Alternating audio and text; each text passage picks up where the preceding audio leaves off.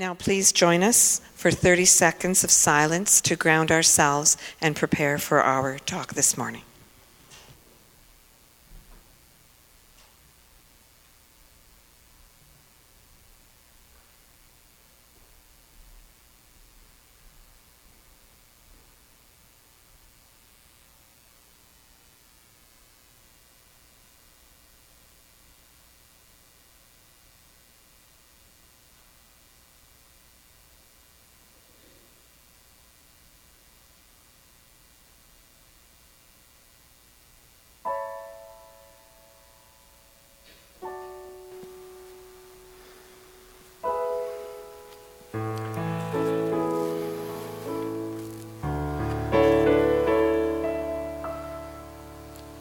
In this very room, there's quite enough love for all the world. And in this very room, there's quite enough joy for all the world. And there's quite enough love and quite enough power to walk through our every fear. For Spirit, one Spirit, is in this very room. In this very room. In this very room. And so I invite you to just simply take a deep breath in this moment. And it is in that giving and receiving of the breath that is one of the beautiful pathways that the Infinite has given us for the reception and the release. And so I invite you to take a deep breath and breathe in that breath of life and release anything that you choose to release.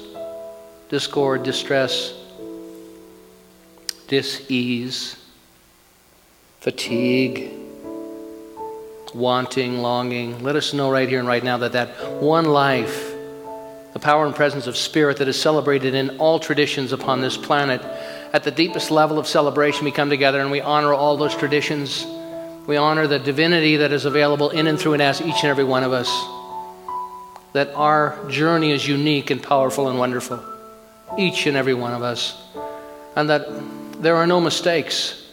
But what my opportunity in this moment, and I invite you to join me in this, is that whatever is seeking expression by me as I continue to do my own deep work, my own filtering, my own sifting and straining and funneling of my own consciousness, I know that that which I'm called to express and to be and to celebrate and to live in the freedom and the joy that is my divine birthright as it is yours is underway in this moment. That there is enough love within this small room with what appears to be few in numbers compared to the planet.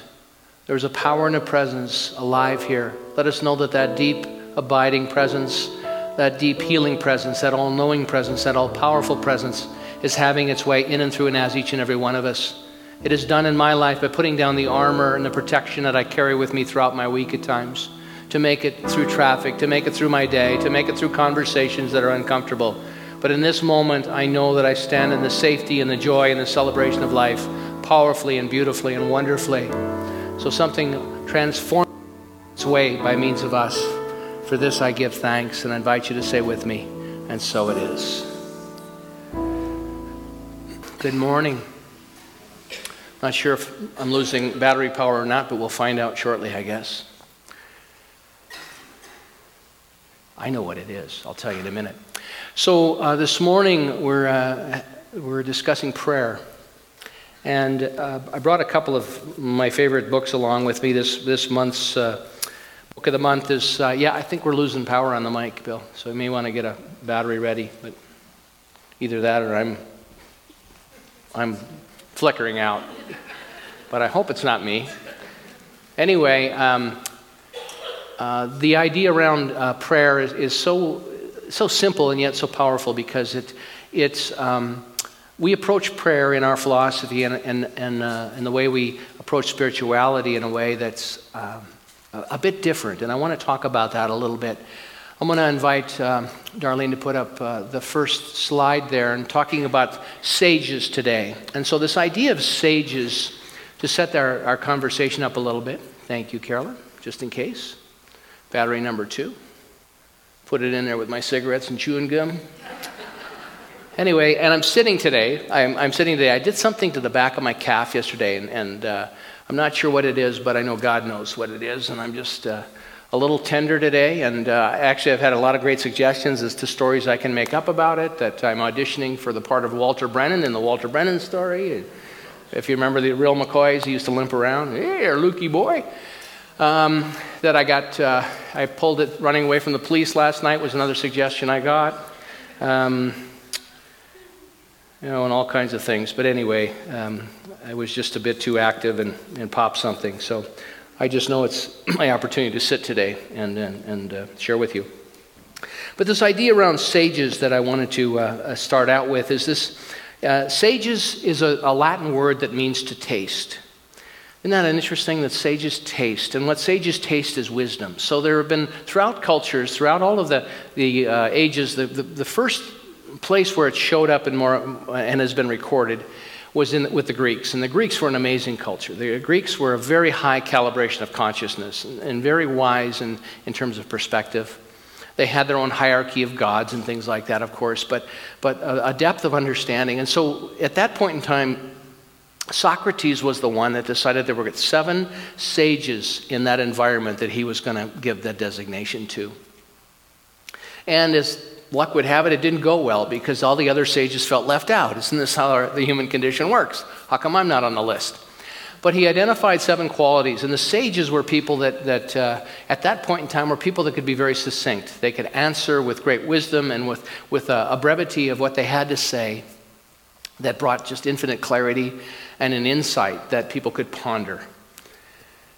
And so that it began there, and then in the 3rd century, there's the 7 sages of the Bamboo Grove, and that arose out of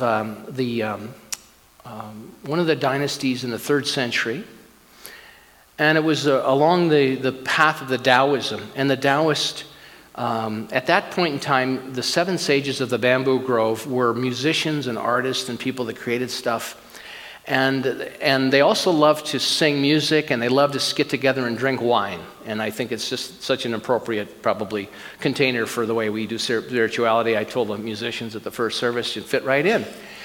But a lot of that activity was not supported at the time. It was very repressive. There were battles. There were 3 kingdoms. And so these sages wanted to express. They wanted to create. And they came together in a small community, which was a bamboo grove where there was some isolation. And they could come together and celebrate their creativity, their artistry, their poetry, their music, and celebrate life. And so in this beautiful book that inspired this story, The 7,000 Ways to Listen by Mark Nepo, our book of the month, is actually where I'm pulling this story from.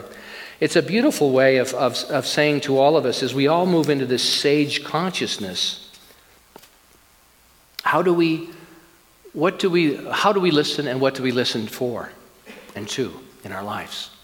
At the beginning, in the presence of sages in this chapter, it said there's 4 types among those who sit in the presence of sages.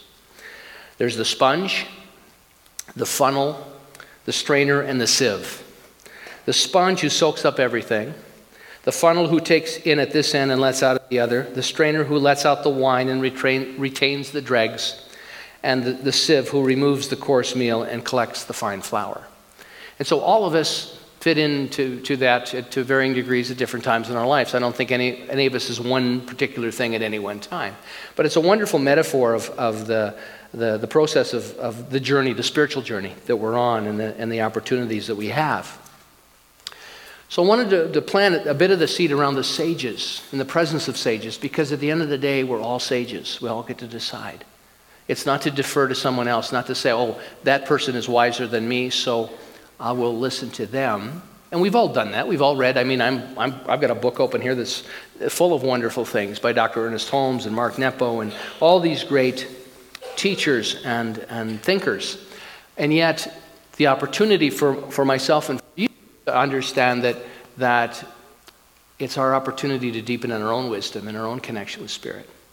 So on the slide around the insights of prayer, the first one that Dr. Holmes talks about is, he asks the question, because we talk about affirmative prayer here. When we come together in pretty much every activity, we begin by an invocation, a recognition and an invocation of Spirit in our lives. And the question is arise in his textbook, the Science of Mind textbook, on page 149, is our prayers and treatment or affirmative prayer, are they the same thing? And his answer is yes and no.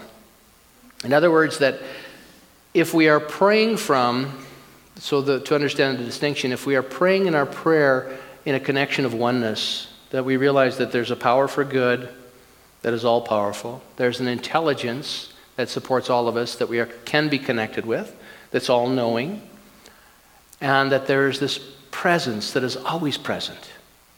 If we are connected to that energetic, however we pray, however we use our words, then our prayer is in fact an affirmative prayer. And on the other hand, the subtleties of it, and the way I was taught as a young boy, was that to pray to God out there somewhere. God's up there, God's out there somewhere, and what I'm going to do is I'm going to pray to God and hope, and basically what I was doing was begging and pleading, but it felt like prayer to me when I was 5 or 6 years old. And hope that something good would show up. Hope that what I was expecting, what I wanted to have in my life, the new bike or the new sled for the winter or whatever it may be, those were pretty much, my category of prayers at that point in time. I wasn't really interested in world peace, but the point being is that so when we're aware of the presence, so it speaks to me and it suggests to all of us that the first step in prayer is to ground ourselves in the divinity that we are. And when we come together in this sacred space, I think I'm gonna try a new battery, just because every time it stops, I forget where I am. But I'll tell you a story while I'm doing this. So this guy, because I was limping around this morning and I thought about this. So this guy goes in and he buys a new suit. I can't tell you this while I take the battery out, can I?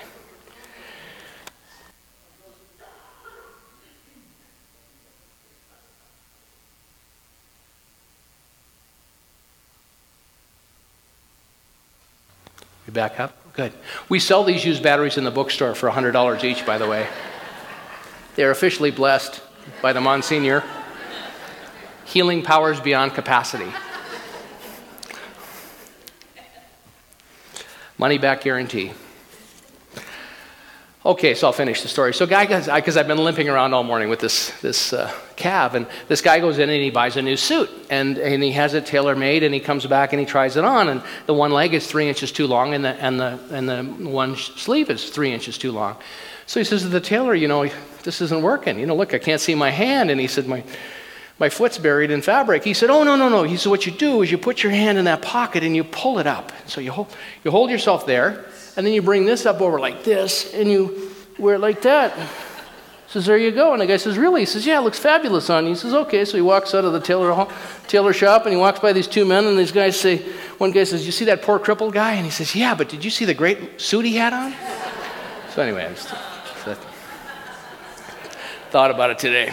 So, do you see the great suit I have on?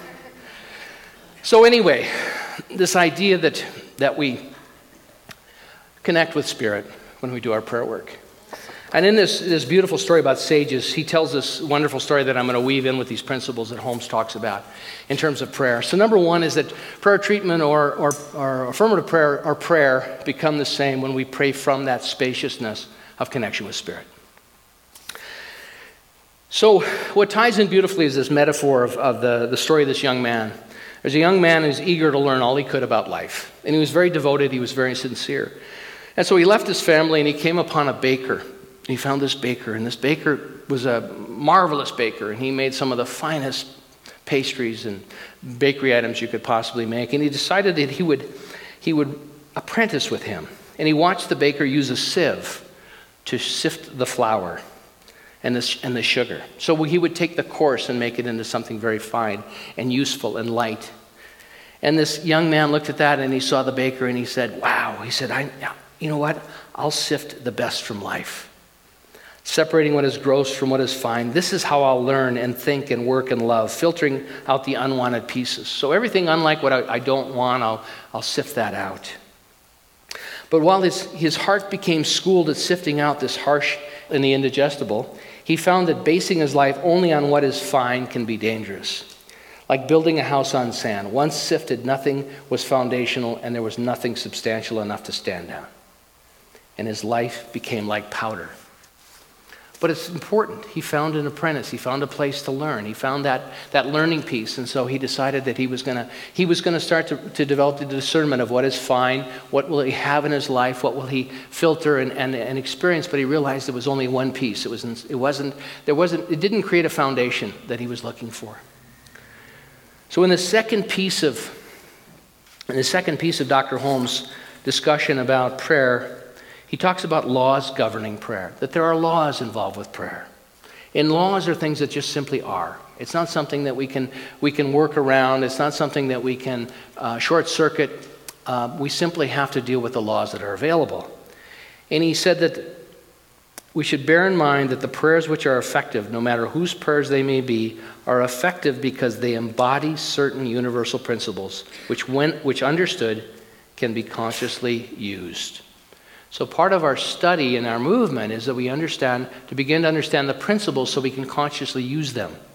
So in other words, we're given a tool, and then we need to study the manual of how it operates to the point where we start to embody those principles. Holmes continues, if God ever answered prayer, he always answers prayer. So prayer is always answered. Our prayers are always answered at the level of consciousness that we are. And there's the challenge for us. So if all we're doing is sifting and creating powder in our lives and there's no foundational piece, if that's our only tool and our only perspective, then we'll have a lot of powder, but we won't have the foundation. We'll have an acute ability to discern, and yet we may be discerning, our discerning may become our practice so entrenched that we leave out other elements that are seeking their way to us. Holmes said that Spirit or God manifests itself through all of us. And no two people are alike. Each has a unique place in the universe of mind. Each lives in mind. And each contacts it through his own mentality. So your connection with Spirit is your connection. And my connection is my connection. Unique, wonderful. They don't have to be the same. That's why we have so many traditions on the planet. Typically what's happened on the planet is you have a prophet that'll come along, has a mystical experiences and said, this is the way. When in fact, that's simply their experience. You know, the Buddha was so wise. The Buddha said, question everything. Don't believe anything I tell you. Discover it for yourself. So this is what this young man is doing on the journey. With these, he worked with the baker. And then he realized that with the baker, he left the baker knowing that sweet things are necessary but not enduring, that there was more. And so in time he came upon a winemaker, and he apprenticed with him. And he watched as the winemaker let the blood-like wine ferment in large oak casks. And after much waiting, he saw how the winemaker would strain the aging wine to catch the dregs and the sediment. Somebody told me afterwards that you actually take the dregs and the sediment and you turn it into grappa. So it's obviously somebody that knows a lot more about wine than I do, but anyway, for the purposes of this story, we're not going to use the grappa, okay? But he said, and now he thought, the young apprentice said, now this is it. This is how I'll strain the difficult lessons of life. This is how I'll let the lessons of pain and heartache age. This is how I'll strain what is drinkable from them. But the apprentice was surprised to watch the winemaker grow drunk from his own wine and saw how the pain and heartache surfaced anyway. Isn't this how so many of us attempt to do life with heartache and pain? Is that we want to stuff it. We want to drink over it. We want to affirm over it. We want to dull the pain. And I love this metaphor, not that I'm happy for this individual, but even though pushing it down, it still bubbles up. You know, the intoxication will distract us for a moment, but it still bubbles up. He said, this is how I'll strain what is drinkable from them. So while it is possible and even admirable to strain out the broken pieces that life brings us, we still must guard against becoming intoxicated by the sediment of life, which speaks to this idea of our consciousness. And Holmes is talking about this in prayer work, that we move ourselves into a spaciousness of connection with Spirit. And so many people do it in so many ways, and so many great and wonderful traditions upon this planet. Good, sincere people that are devoted to their spiritual practice. And yet, at times, what happens in my experience has been, in my own life, that I'll let the sediment or the dregs of my life that I really can't drink become the focus of my life. And so much of my energy goes at looking at the sediment that's been established by the passage of time and by my life experiences. How can I not intoxicate myself in a way where I think I can push myself down by distractions or addictions? Last week I talked about addictions. And addiction is really, the root word of addiction actually comes from attached to. In fact, in ancient times, when someone had an addiction, it was simply to say, I'm attached to this study. My addiction is to study this. My addiction is, and it wasn't termed negative. It was what we were attached to. So now the apprentice has come to learn the lesson about filtering the wine and about straining out what is not drinkable from what is drinkable. To strain out the broken pieces of life that life brings us, but to guard against becoming intoxicated by the sediment of life. To understand that's part of it, but it's not the primary focus in terms of our own opportunity and divinity here. Holmes says this, so let me give you an idea about what might be more interesting to be addicted to. On page 151, he said, if one makes themselves receptive to the idea of love, we become lovable. So there's something we can become addicted to in a healthy way.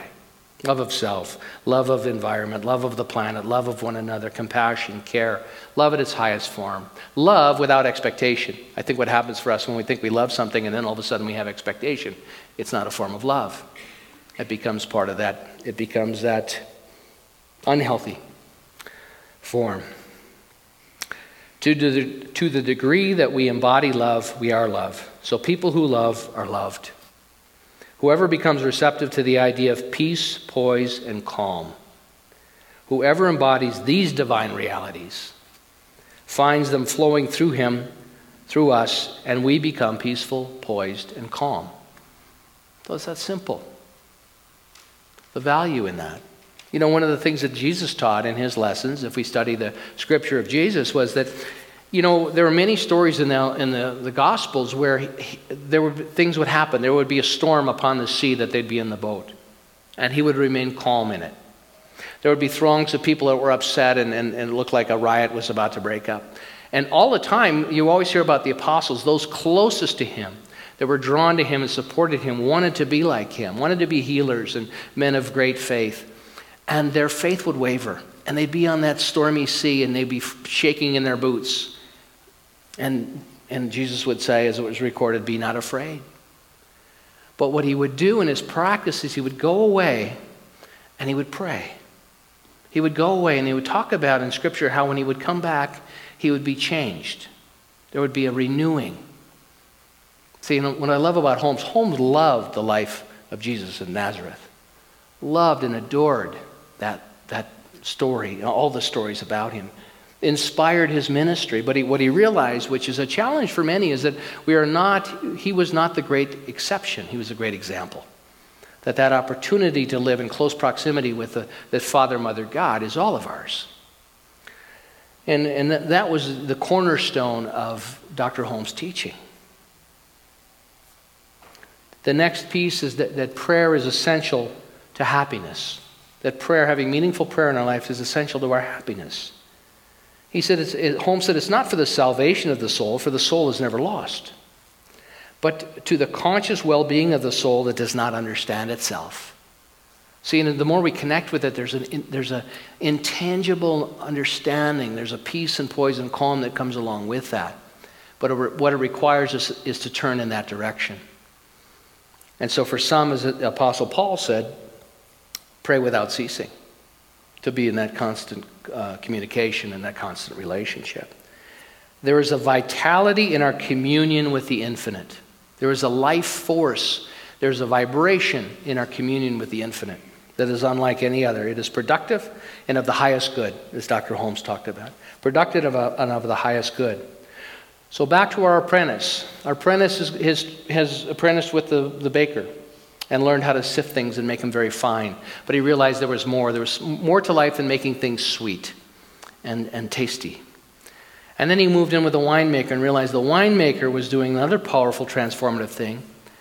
But yet he watched the winemaker become intoxicated over and over again, and still his pain would still bubble up. And so after a period of time, he decides, well, I guess this isn't the place where I'm going to stay. And so he moved on. And by now he was no longer young, but he was middle-aged. And as he tried, he came upon a farmer who gave him some water. And they struck up a friendship, and he saw that the farmer was a master at irrigation, at funneling water into the root system that braided his land. He stayed on to learn how wide openings can gather water, how narrow pipes can carry it, how smaller openings can feed the water to the things that need it. So now he thought, this is it. This is how I live. I will no longer try to get things out of life, but live as an instrument, as a funnel myself. I will open my heart wide and collect the waters of life and carry them through me to water things in need. He thought, this is how I will be authentic and of use. And the apprentice stayed with the farmer for many years. In times of plenty, they fed many people, which is great joy. All of a sudden, his spiritual journey, he's deepening. It's about being of service. It's about helping others. It's not about just simply figuring out in his own small way how he will live. He'll sift things and he will filter things. But all of a sudden he realized the capacity. You see the depth of his understanding of participation in the world. And the apprentice stayed with the farmer for many years. In times of plenty they fed many. In times of lack they kept everyone in water. And it was good to be of use. This is also the serotonin that kicks in. When we feel good about seeing something happen good in the world, it's the serotonin high that we get. I was reading an amazing book on addiction, and there's 4 chemicals that we all participate in.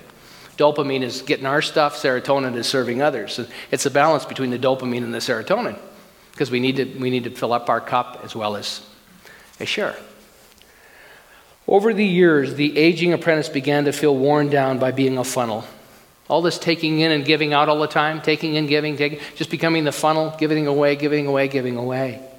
Especially in the narrow part of him that carried love to others. Because when all you're doing is giving and you're not accepting, that's only half of the equation. And it's finding that balance. Living like this has scorched his insides, and he felt at times that he was losing the depth and calm of the whole to this narrowing. So it wasn't complete for him. Even though he was of service, he realized there was something missing. He wasn't able to take in what he needed in service to others. And that leads to depletion. Holmes said that prayer is essential to happiness for all of us. It is not the salvation of the soul, for the soul is never lost, but to the conscious well-being of the soul that does not understand it. There is a vitality in our communion with the infinite that is productive of the highest good. This conscious commingling of our thought with spirit is essential to the well-being of every part. And he continues, prayer is its own answer. Before our prayer is framed in words, God has already answered. But if our prayer is one of partial belief, then there is only a tendency towards its answer. And this is what happens for us. Because it can only show up in our lives to the ability that we're able to outpicture in our own mentalities what's possible. When we were at the Epcot Center in Florida a few weeks back, we went to one of their rides, and it's called Soarin'. Anybody here been to Soarin'? It's this amazing ride. They put you in a long bench. There's like 15 of you, and you're all strapped in. And then they lift you up, and they put you about 4 feet from this screen. And then they show you this amazing images. They're flying over snow, and as they fly over the snow, you can smell the pine trees. And they're flying through this valley, which is actually the valley where my first church was in Fillmore, California. So if you want to know what that valley looked like, you ever see Soarin' and they're going over the orange groves? That's Fillmore. And I'm going, there's Fillmore. I wanted everybody to know, but nobody cared. They were all having fun on the ride. But my point being is I thought, what a great thing to have, where we could sit. We all strap ourselves in every morning to this thing. We lift ourselves up, and 3 feet from us is the outpicturing of our ideal day, what it looks like. Wonderful relationships, creative expression, wonderful abundance, wonderful health, all of those things that we want to have in our lives, and continue to work with that. And I thought, wow, we need one of those at church. But until we get there, we get to use our imagination and embody those ideas. Otherwise, we have partial experiences with that. And there's nothing wrong with partial experiences. It means that we're making progress. It's not a cause for failure. But Holmes says, so we learn to go deeply within ourselves and speak as though there were a presence there that knows. And we should take the time to unearth this hidden cause, to penetrate this inner chamber of consciousness. It is most worthwhile to commune with Spirit, to sense and to feel it. The approach to Spirit is direct, through our own consciousness. This morning, if you didn't know, we had our first meditation in the sanctuary at 9:40. From now on, we will start a meditation here. It was beautiful. There were over 60 people that came to our meditation. Now, isn't this interesting how many people show up? And we used to do it in our solarium. It was a beautiful, beautiful experience. I welcome you to it. If you can come a bit early, 9:40 to 9:55. It's just a beautiful way to set the pattern, but what happens is, in that vibration, but we set it together, and it's beautiful. And then when we walk in here at 11:30, we walk into that vibration. And that's always happened, but it was so beautiful to do it intentionally. I wanted to do this since I came here, but we weren't ready. There were a lot of logistics, and we hadn't grown into the clarity around that. So, the apprentice, by now he was an old man. So he'd done the baker, he'd done the wine, and he was a farmer. And when he was the sifter, he was the sieve, and he was the funnel. And now he was an old man, and when his friend died, that he apprenticed with, the farmer, he sat under the largest tree on the farm, and he thought about his life with the baker, the winemaker, and the farmer, and he thought about how his heart had been a sieve, a strainer, and a funnel, and he could feel the gift of each and the cost of each. And then that's when he left the farm and he made his way to the sea, where he lived quietly, roaming the shore. And in his remaining years, he befriended a sponge diver and became fascinated by the simplicity of sponges, to absorb without preference and to give without holding back. See the freedom in that? To take in whatever life is bringing and to also give out in the freedom without condition. And of course, there's a tremendous amount of discernment that goes into that. It's not just absorbing whatever comes along, but it's just being at peace with all of it. He thought, this is where I've been led. This is how I will live what years are left. Accepting like a sponge and giving like a sponge.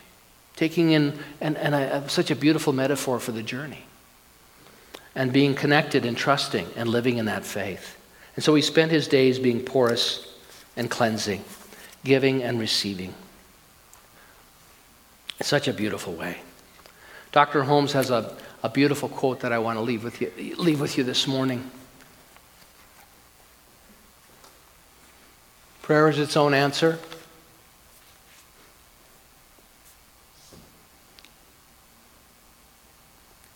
As fire warms the body, as food strengthens us, as the sunshine raises our spirits, so there is a subtle transformation of some invisible force in such communion, weaving itself into the very warp and woof of our own mentalities. So prayer is his own answer, as Dr. Holmes talked about, is that Spirit knows before we ask. When we were in Abidjan, going before John Agad, who's an amazing mystic and quite a remarkable story, but they would say to us that when you get up there, they already know what you're going to ask, so don't worry about it, but just be clear. So the responsibility was for us to be clear, to know what you're going to ask, because if it's not clear, we have to give God something juicy. Gene Houston, amazing teacher, says, give God something juicy to work with, you know? Instead of all this, I'm looking at my own life, why don't I give God something really big and juicy? Instead of these little things I always love it when people tell me they're starting to demonstrate parking places. Man, if your spiritual practice involves just simply finding parking spaces, it's time for a juicier idea to give Spirit to work with. Because we are in co-creation. Nothing wrong with parking places. It's a good thing. But I think that we sell Spirit short in our relationship with it. And so prayer is such a powerful practice. And prayer can be something that we live in more often than not. You know, the prayer that I'm in the right place at the right time, that I'm always guided. Whatever is important for me to know in this moment is made clear in my awareness. That I direct this infinite intelligence within me to remind me when I start to go off the path, back into my own habitual thinking, which no longer serves me. There's all kinds of agreements that we can make with Spirit. They say in Abidjan that we are behind us are the generations and generations of those that love us, here to support us. And if we don't ask, they don't have permission to help us. If we are not saying thank you 1,000 times a day for the support and the guidance and the presence that's there, we're missing an opportunity. And I love that idea. I love it knowing that, I love that and sensing that sense of connection with Spirit, that deep abiding connection. And things still show up in my experience, in your experience, that are upsetting or disappointing. But to also know that at the end of the day, to understand that our lives are eternal, our souls are eternal, and that what we've brought into our experience, whatever it looks like, is there for the continuing deepening and maturation of our souls, to crack us open at times. So it's a beautiful, beautiful, beautiful experience. What a beautiful way to live a life. But to also understand the responsibility that's required for all of us to stand in our divinity, to continue to commingle in that experience of Spirit, and to know that if our prayers fall short, it's just an opportunity for us to continue to do more work in our own being, so that whatever I must become, whatever my part to hold and be in this relationship, continues to be made clear for me. And then the life in our lives are transformed. It's a beautiful thing. And to also bask in the knowing this day that this is enough, to be here together, to be in love and to be in compassion and to be in celebration. To celebrate this music and have it transform us, to celebrate the consciousness of being together, to celebrate this sacred space that says, this house is God's house, my life is God's life. And it's true for everyone. Many are not awake to that. Many are not aware of that. Many haven't had the opportunity. But that's the truth. That's why all teachings work. That's why all spirituality has value. And there are mystics, there are people that have mined the depths of their own awareness throughout history that we use as inspiration. So I'm talking to sages. In the presence of sages is what I am today. I celebrate you. I see you as magnificent and powerful wherever you are on your journey, that you are loved and cherished. You are of the divine, beautiful, powerful, and amazing. And so our capacity to stand in the peace and the poise and the calm, to grow in love, to affirm that and know that is a powerful prayer. Blessings, and so it is.